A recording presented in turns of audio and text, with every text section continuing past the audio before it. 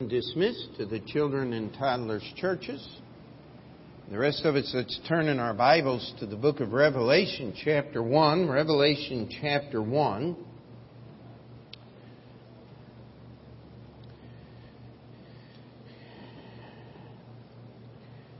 Revelation is one of those books in the Bible that everyone just wants to know the mysteries of and try to figure it out until you get into a deep Bible study of the book of Revelation. Then they kind of lose interest for some reason or another because we need to understand something, and it's told to us in the first verse. It says, the revelation of Jesus Christ. Now, if you want to understand the book of Revelation, you just need to grab a hold of one truth. The book of Revelation is not about the Antichrist. It's not about all of the strange miracles and the weird phenomena that is described in the book of Revelation. If you want to understand the book of Revelation, you have to understand one point. It's about Jesus.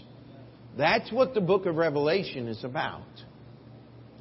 And when we get to verse 3 here, it says, blessed is he that readeth, and they that hear the words of this prophecy, and keep those things which are written therein, for the time is at hand. Now I want to challenge you that the earliest possible that this book could have been written was somewhere around 95 A.D. The latest would be possibly 10 years later, between 95 and 105.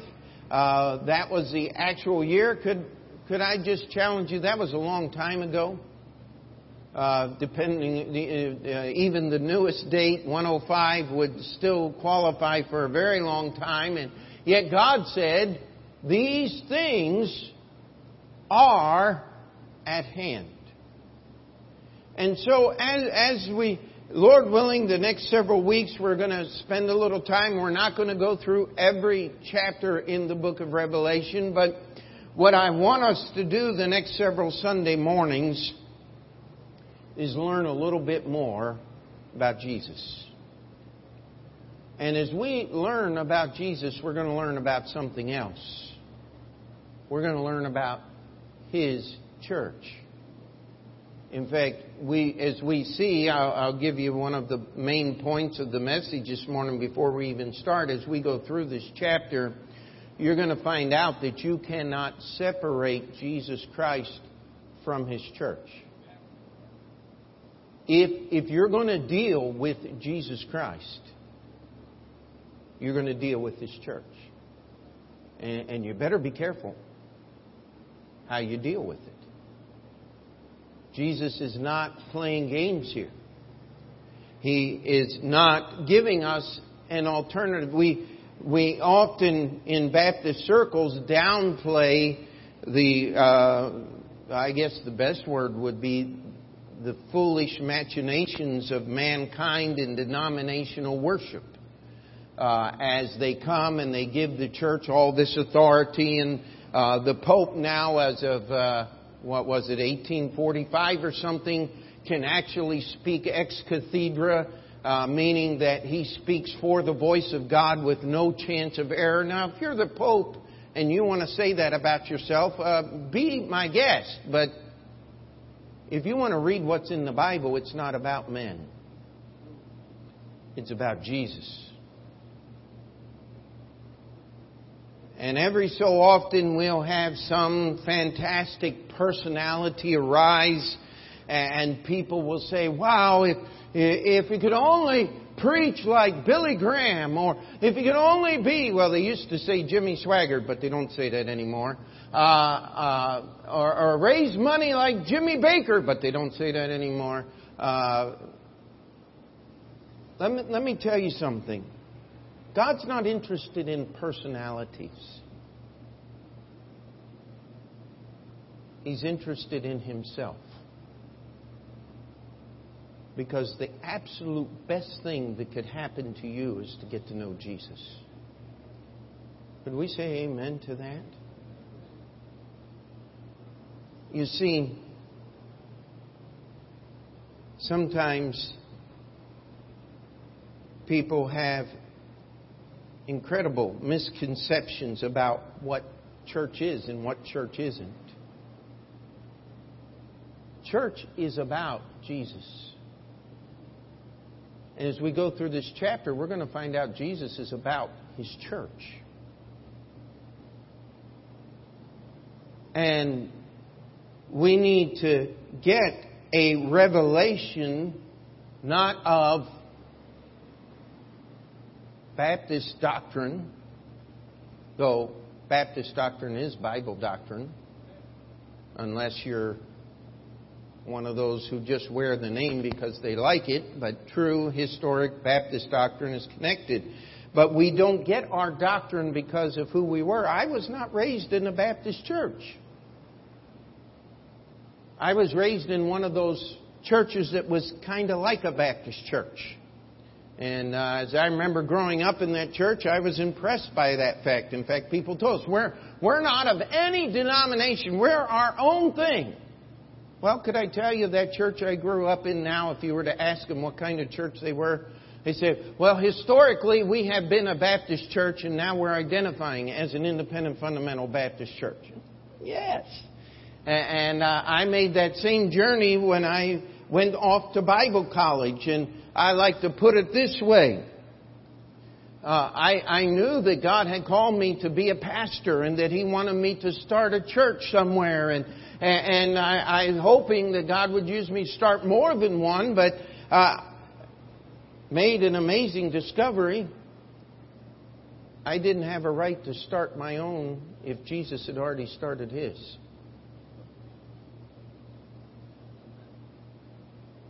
So I was baptized as a sophomore in Bible college because I wanted to do things the Bible way. And I became a Baptist because if we're going, and I'm just going to make the statement, if you want proof, see me afterwards and we'll try to set up some time because it takes a lot of time to give you all the proof. But if you want to find the Church of Jesus Christ today, the only place you can find it is in an independent, fundamental, Bible-believing Baptist church. It's the only connection you can make. Lots of good imitations out there, but Jesus' church is found in a church that believes and practices what this book teaches. And I didn't become a Baptist because they offered the greatest benefits or whatever. That's a joke. I became a Baptist because I wanted to be a part of what Jesus started. And so as we open the book of Revelation, this book of mystery, we will find much of the fog and the smoke blown away by just reading the first phrase, the revelation of Jesus Christ, which God gave unto Him to show unto His servant things which must shortly come to pass. And He sent and signified it by His angel unto His servant John, who bear record of the Word of God and of the testimony of Jesus Christ and of all the things that he saw. Blessed is he that readeth, and they that hear the words of this prophecy, and keep those things which are written therein, for the time is at hand. So we start in verse 4 after this introduction, and John says, John, to the 7 churches which are in Asia, grace be unto you and peace from Him which is, and which was, and which is to come, and from the 7 spirits which are before His throne, and from Jesus Christ, who is the faithful witness, and the first begotten of the dead, and the prince of the kings of the earth, unto Him that loved us, and washed us from our sins in His own blood, and hath made us kings and priests unto God and His Father. To Him be glory and dominion forever and ever. Amen. Behold, he cometh with clouds, and every eye shall see him, and they also which pierced him, and all kindreds of the earth shall wail because of him. Even so, amen. So we start with the idea here, the message here, that this message is to the 7 churches. Now, if you've ever studied the book of Revelation at all or read a commentary on it, by the time they get to this verse 4 here, to the 7 churches, they want to explain that these churches are not churches, but they're church ages. And they represent different periods of time. And I've heard many preachers make a comment, well, we're in the last days, we're in the Laodicean church, and we can't help but be lukewarm and make God sick. Well, I remember a verse in Matthew chapter 16 that said, the gates of hell shall not prevail against His church. And if the whole church of Jesus were made lukewarm and nauseating to God, does that sound like the devil may have prevailed against church? Sure does to me. You see, even the Catholics came up with this one, and I've heard some Baptists use it very similar. See, only God's church could endure such evil as the Catholic popes and church has practiced and still be God's church. Does that make any sense to you? How could the church of Jesus Christ endure, produce, and be subjugated to such evil and still be Jesus' church? I want to challenge you, that can't happen. And it never has. And it never will. Jesus has a cure for a church that disobeys Him.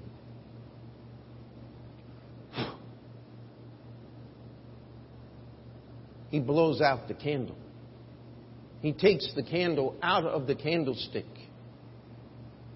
And it's no longer His church. Does the building stay up? Absolutely. Do the people keep coming? Oh, for sure. Does the preacher keep preaching? Yeah. But it's not His church. Because they disobeyed and they turned their back upon the one who lit the candle. Amen? And so, we need to understand that this message is to the churches. Don't get wrong. Only Jesus saves. In fact, you can't become a member of this church until after the issue of your salvation is settled. The church is non-topical to you until you get saved. Yes, if you come to church, you're going to hear the gospel message. Amen. We talk about it. I don't know if we've ever had a service that we haven't mentioned that Jesus saves souls and He's the only source of salvation. That's what it means up here behind me. That it is finished. Jesus has done all that it needs for you to go to heaven. And if you're going to be saved today, you've got to come to Him and Him alone. You see, the church doesn't give you salvation. The church can't take it away. The church does not have that power. Only Jesus does. But if you're going to be a part of the church, you got to get saved first. And a question that I like to ask over the years, I've had several, more than several, unfortunately, people come and say, well, listen, Pastor, I like what goes on at this church, and boy, I like the way that you preach the Bible because it comes right from the Bible, but you know, I'm really not sure I'm ready to be a member yet, but I'd like to be baptized. And I say, well, it doesn't work that way. You can't have part of a relationship with Jesus. And my question is, if you really trusting Jesus to save you, why can't you trust Him to help you live for Him each and every day? And that comes through a relationship with a local church. You see, there's no such thing as a universal, invisible church. As we get through here, we're going to find out it doesn't ever address the church as a single corporate unit. It addresses the churches. You know why? Because there were 7 literal, living congregations that were assembled in different cities, and these letters were directed to them to give them a greater knowledge of who Jesus is and what He wanted to do in their life and through their lives as a church. You know, when a missionary calls, one of the first questions I try to find out is, are you about church planting? Are you going to go to this field that God has called you to?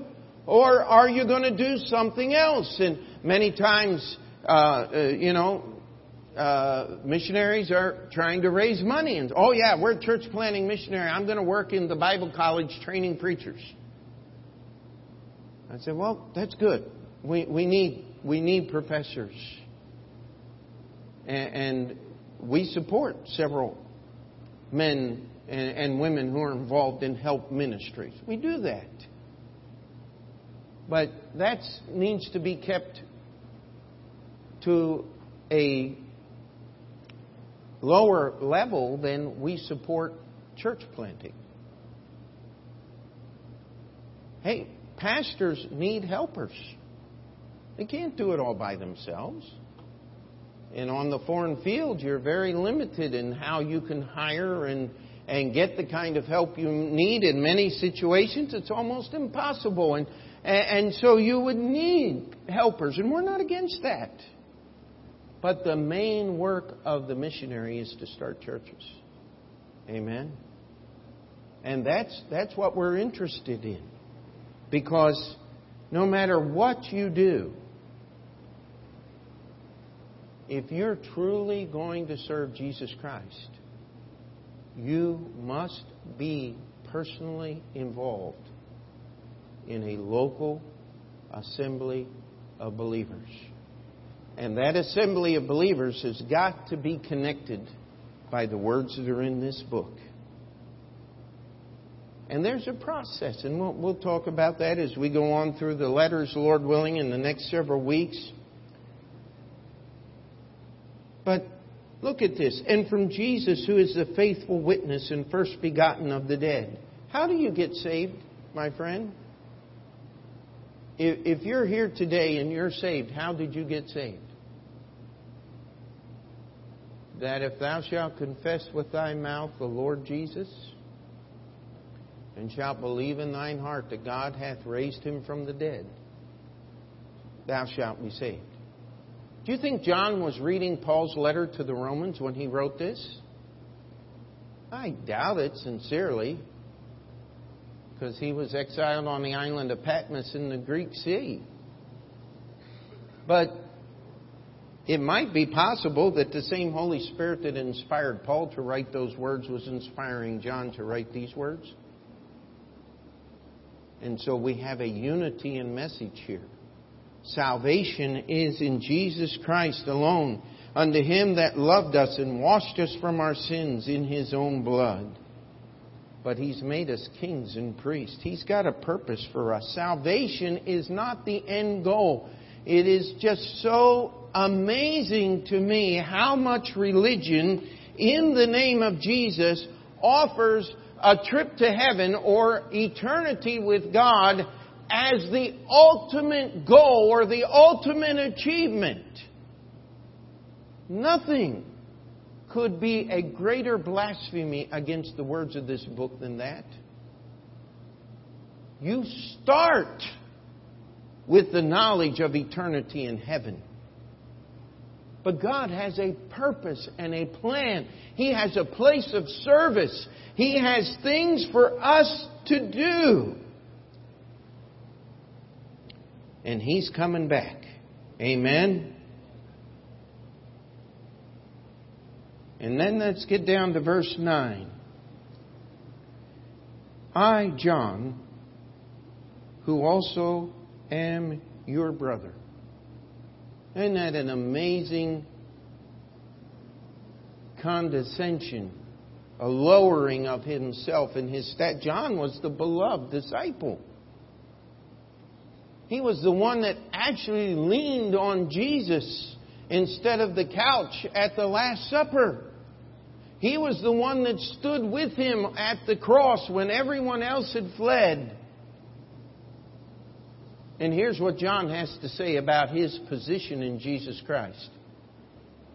He said, I'm your brother and companion in tribulation. Now, you want to read about tribulation, read the rest of this book. But John was not speaking lightly. Any historical account that we have, any rumors that we have of the life of John was he spent a life of suffering for the cause of Jesus Christ. He is exiled to an island out in the Aegean Sea because the Romans couldn't kill him. And God was keeping him alive. Now there's a story that they tried to dip John in a pot of boiling oil and it never killed him. I don't know if that's true or not. Could it be true? Well, there's a lot of things that could be true. But that's not where our faith rests in man's stories and legends. Where our faith rests is what is written down in this book.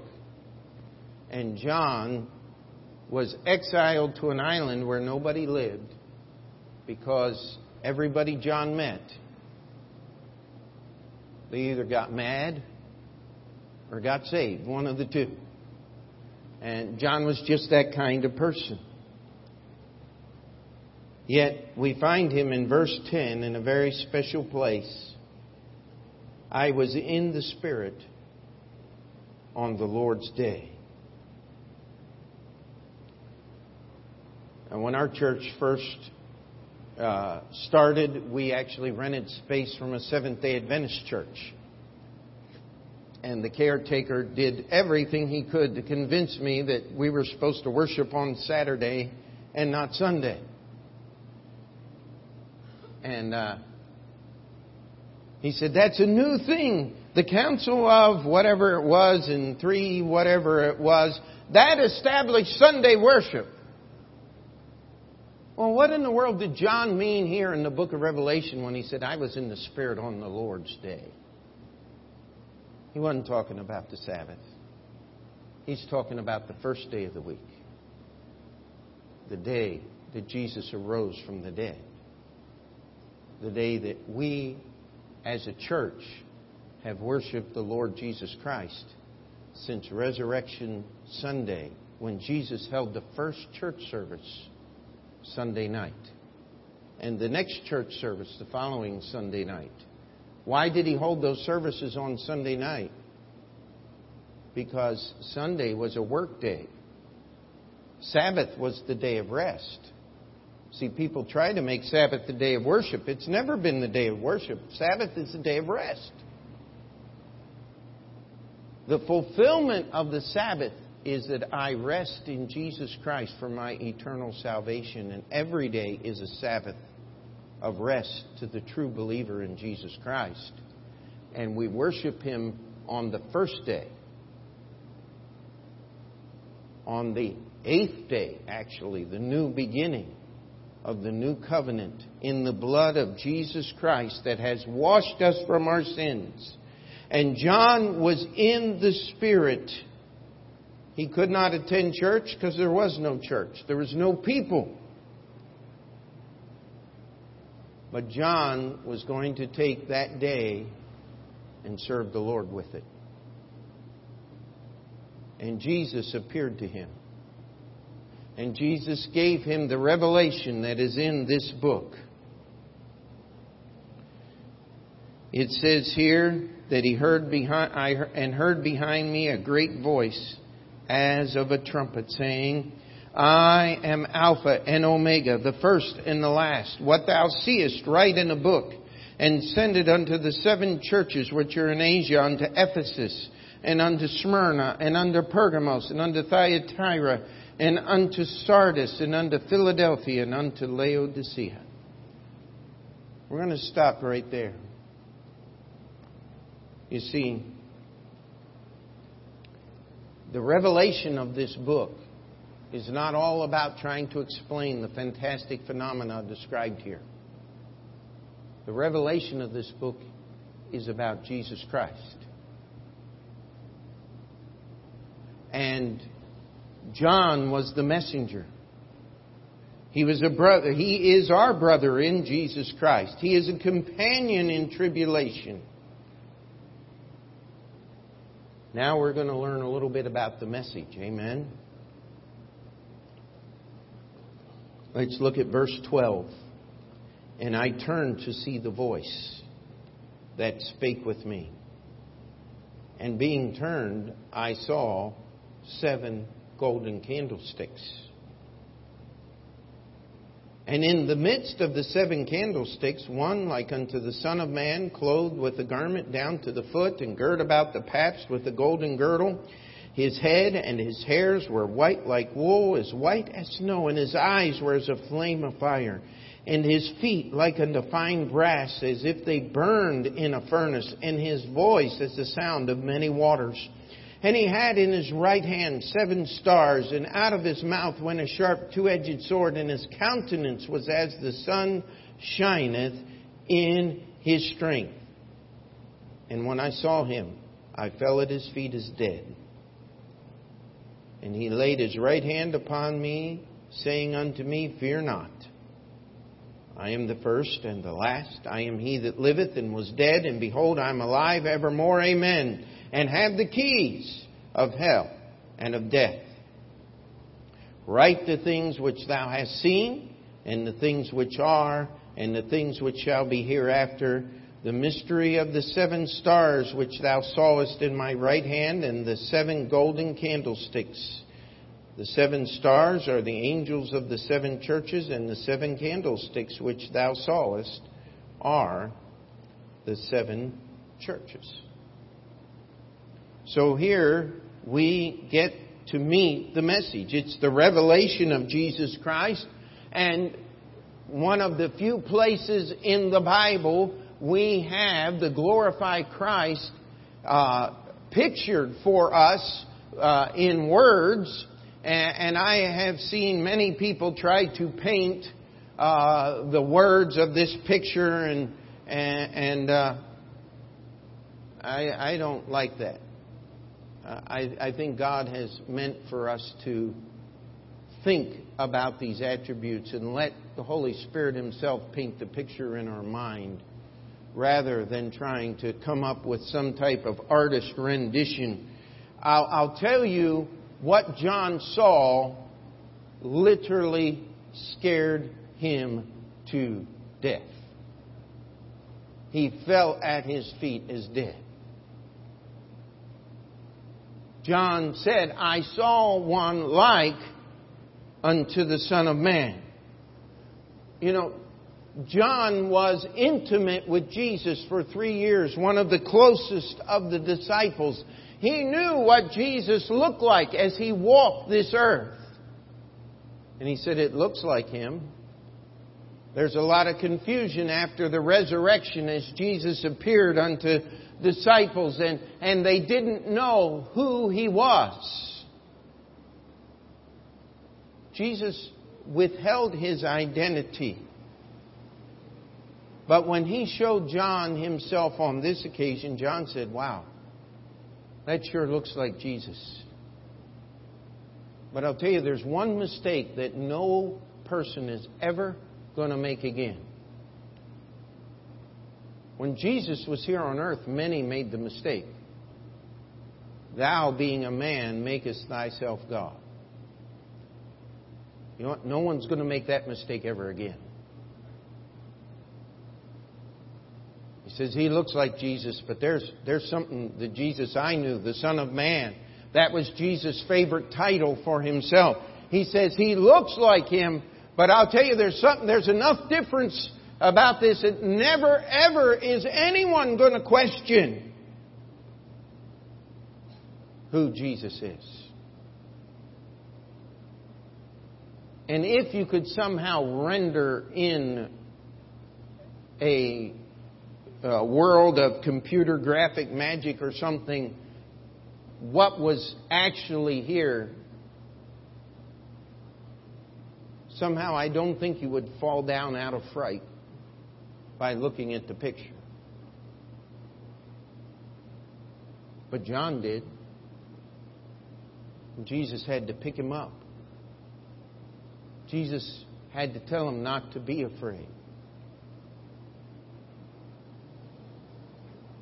You know, I wish we could take time to just spend here on this. We are far too casual in our approach to Jesus Christ. We are sometimes in our prayers, I wonder if we do not insult His holiness and His goodness.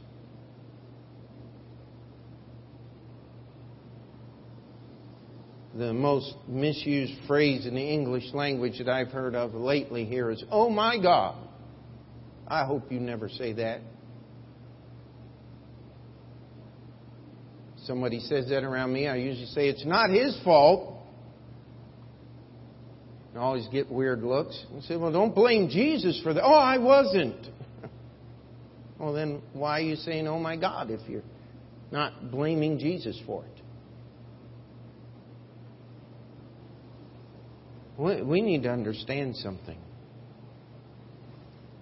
He is the creator of this universe. He's clothed in a white garment, in a garment that goes from His neck down to His feet. About the middle of His chest, it says a golden girdle, a tie that went around there and held that robe in place. His hair, and His hairs were white like wool, white as snow. And His eyes were a flame of fire. That would be a little fearful to look at those eyes, would it not? And it tells us that His feet were like fine brass, as if they burned in a furnace. One time I was in Manhattan, and we were passing out tracts, and there were some Screwy Louis Farrakhan's followers standing there on the street, and they were quoting. It says, "What color were His feet? Like brass." And so Jesus was brown. He wasn't white. And I'm sitting there going, chalk another one up for Screwy Louis, huh? How many of you have ever seen brass as it's burned in a furnace?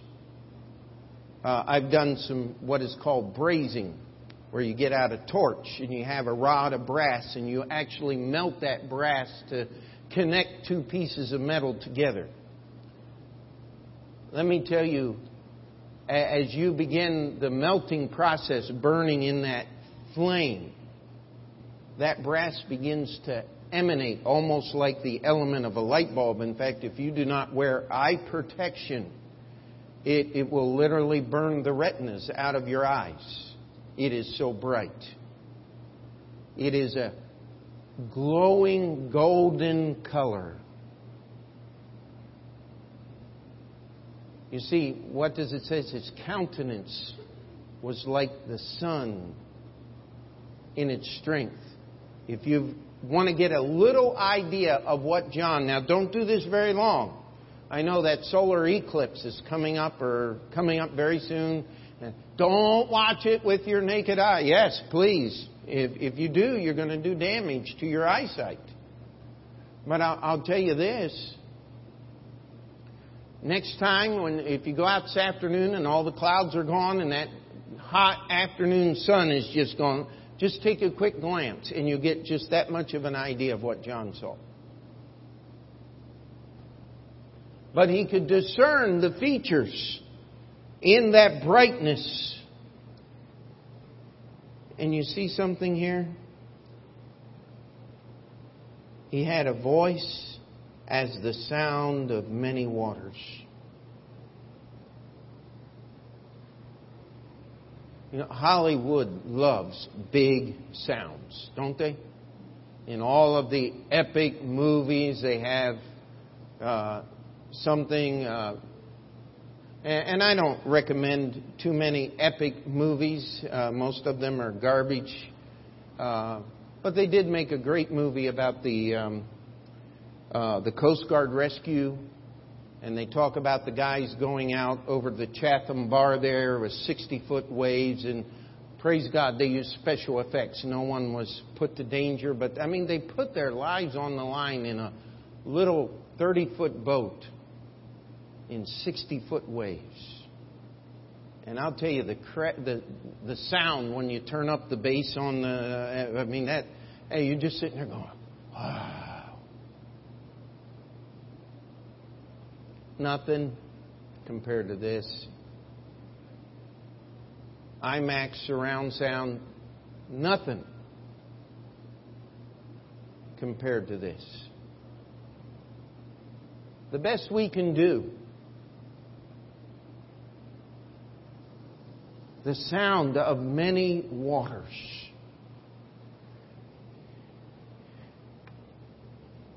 You see, his countenance was as the sun shineth in his strength. Now I want you to look a little bit about him here. Let's go back to verse 16. When it talks about the Lord's appearance, we've covered those things, but it says, in his right hand, 7 stars. And we get down to the end of the chapter and it says the mystery of the stars is those stars are the angels of the 7 churches. And we'll pick that up in a minute, but they're in Jesus' right hand. He is holding them. As John is describing Jesus, he cannot but stop there and give us a view of what is in his right hand. And in his hand are 7 stars. Now, if you would like to chase something that will really blow your imagination, look up the size of the stars that are in this universe in which our little planet is located. We're one of billions and billions of galaxies. I was listening to someone talk about it the other day, and they said that inside the space of the Big Dipper is 100 million billion stars. Now, maybe I heard him wrong, but he sounded rather authoritative, like he knew what he was talking about. And the smallest star is just bigger than Jupiter and a little smaller than our sun. The largest star is so big it defies even imagination. And if you look it up on Wikipedia, they got a picture there, a chart, and they'll show start out. But you have to go through 6 different slides to get to the big ones. Because by the time you get to the biggest star, our sun would not even show up as the minutest pixel on the screen. The scale would be so large that they can't even show our sun in comparison. And yet Jesus had 7 stars in his right hand. Out of his mouth went a sharp 2-edged sword. And let's not forget where he was standing. In the midst of the candlesticks. You know, the first thing that John saw was the candlesticks. Do you think that was purposeful? I promise you it was. Because everything in this book is purposeful. God does not waste words. He does not play games here. He does not just exercise things. He wants us to understand the intimacy of Christ and His churches. That the first thing He saw as He turned to see the voice was He saw the 7 candlesticks. And in the middle of those 7 candlesticks was one likened to the Son of Man, and He was holding those 7 stars.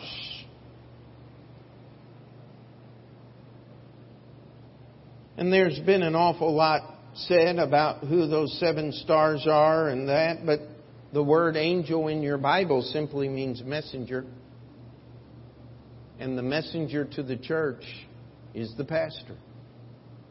And so those angels that He is speaking to are the pastors.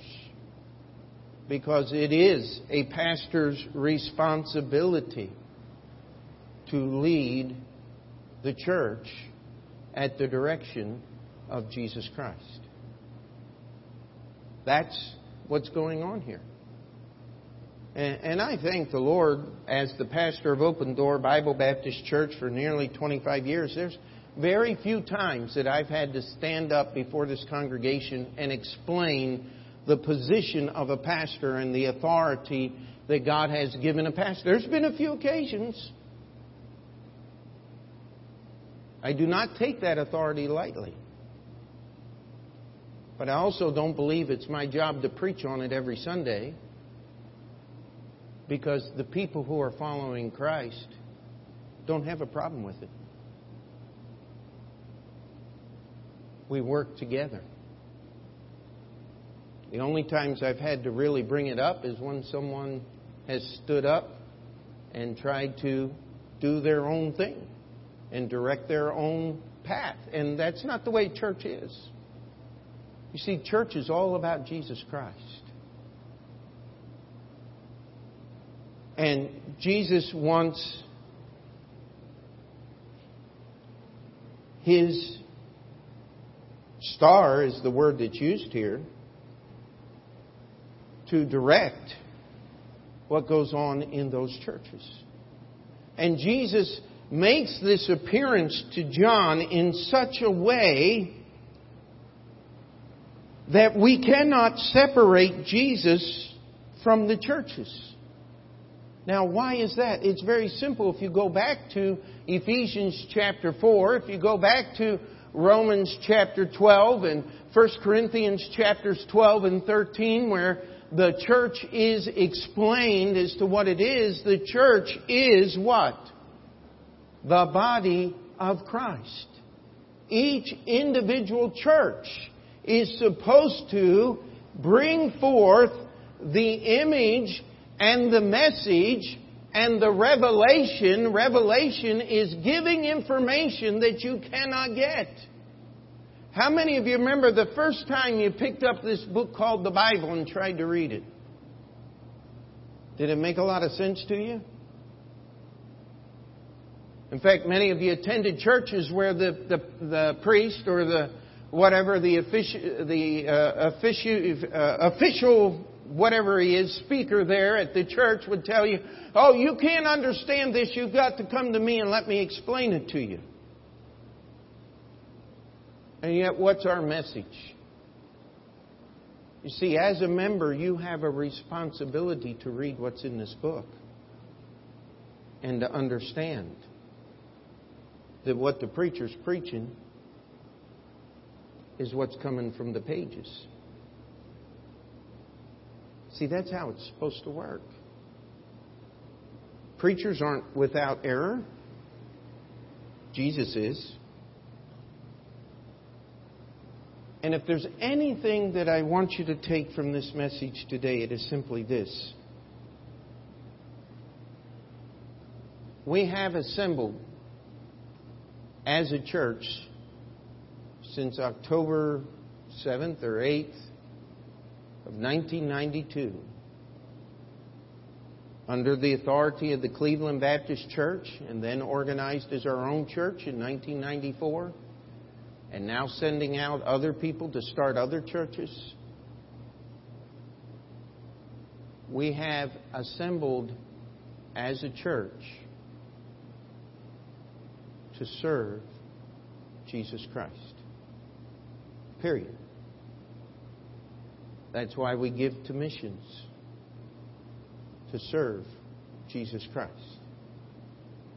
That's why we do everything that we do as a church.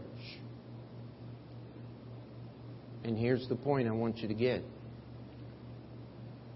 If you're going to serve Jesus, there are no other alternatives.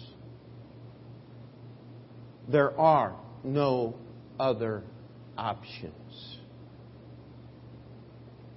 I remember as a young preacher, before we held our first service, we spent a year working with All Nations Bible Baptist Church, which then was in Elmhurst. It's moved and changed its name and several other things. But we worked a whole year there, and we lived down on Staten Island, actually, and it was just a wonderful place. We were only about less than a mile from the shore, and it was kind of just way down on the south end of the island there. And so I just get out and get by myself and walk up and down that shore, and I started asking myself all kinds of stupid questions. I said, now I'm in New York City and nobody cares. Absolutely true. And what in the world am I going to do? And I started going over what's in this book called the Bible, and I found out that the only thing I could do to serve God and do something that makes a difference is to be obedient. And by God's grace, see a church established. I was told by many preachers that we would never establish a church, that we would always be on support and we would always need outside help. I praise God, that's not true. In fact, we've given back to missions far more than was given to us to start church and buy the building. Well over $1 million in 25 years. And that doesn't count the money that we've spent to fix the building and pay salaries and keep things going here. And I'll tell you what, Con Edison's gotten a great chunk of that money. And that's not included there.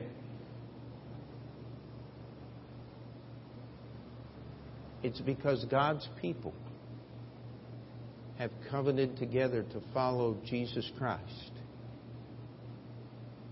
inside the organization called the local church. It's God's plan. There are no others. You see,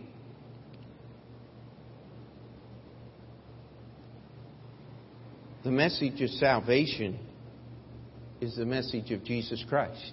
He's the one that loved us and washed us from our sins with His blood. Can we say amen to that?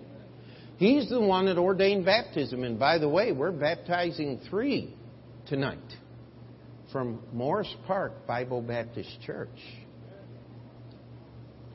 Brother Franz will be here, and we're sending the van up there to pick him up and bring him back. You see, we don't have a baptistry up there, but we got one here. And so tonight we're going to have a short business meeting, and we're going to authorize Brother Franz to baptize and give him that authority. You see, the authority comes from the Word of God, but it comes through the church.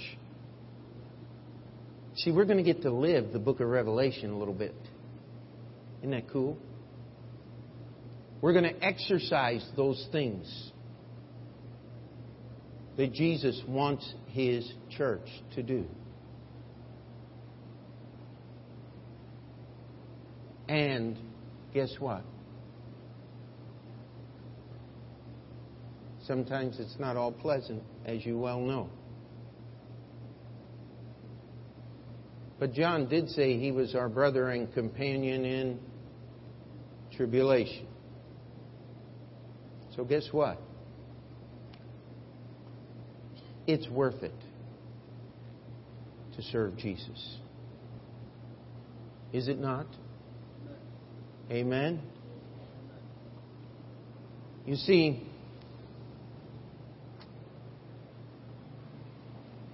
the world tells us all roads lead to Rome, and maybe they do. But there's only one path that leads to Jesus, and that's this book called the Bible. There's all kinds of things. If you want to find a religion that agrees with you, just get on the internet. You will find it. There's got to be somebody out there that's already thought of everything you've thought of. I don't want to be too crude this morning, but there's somebody out there as sick as you are, I promise you. And even worse. But if you want a cure for that, you surrender yourself to the words that are in this book. And you'll find an order and a path that's been well trod over the centuries. One that you do not need to be ashamed of. Even though many people have tried to sully the name. You see, our message is Jesus. If He were to walk down that aisle this morning, every one of us would be in a dead faint. Because He is the King of Kings and the Lord of Lords. He is the one that paid for every sin on the cross. He is the one who loved us and gave Himself for us. What's He ask of us? To assemble together and to worship Him. Could I challenge you?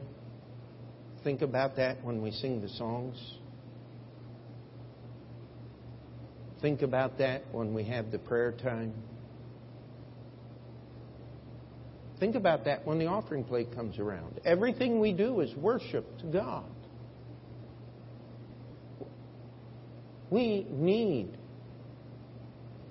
to learn a little more about Jesus. He's not some effeminate sissy.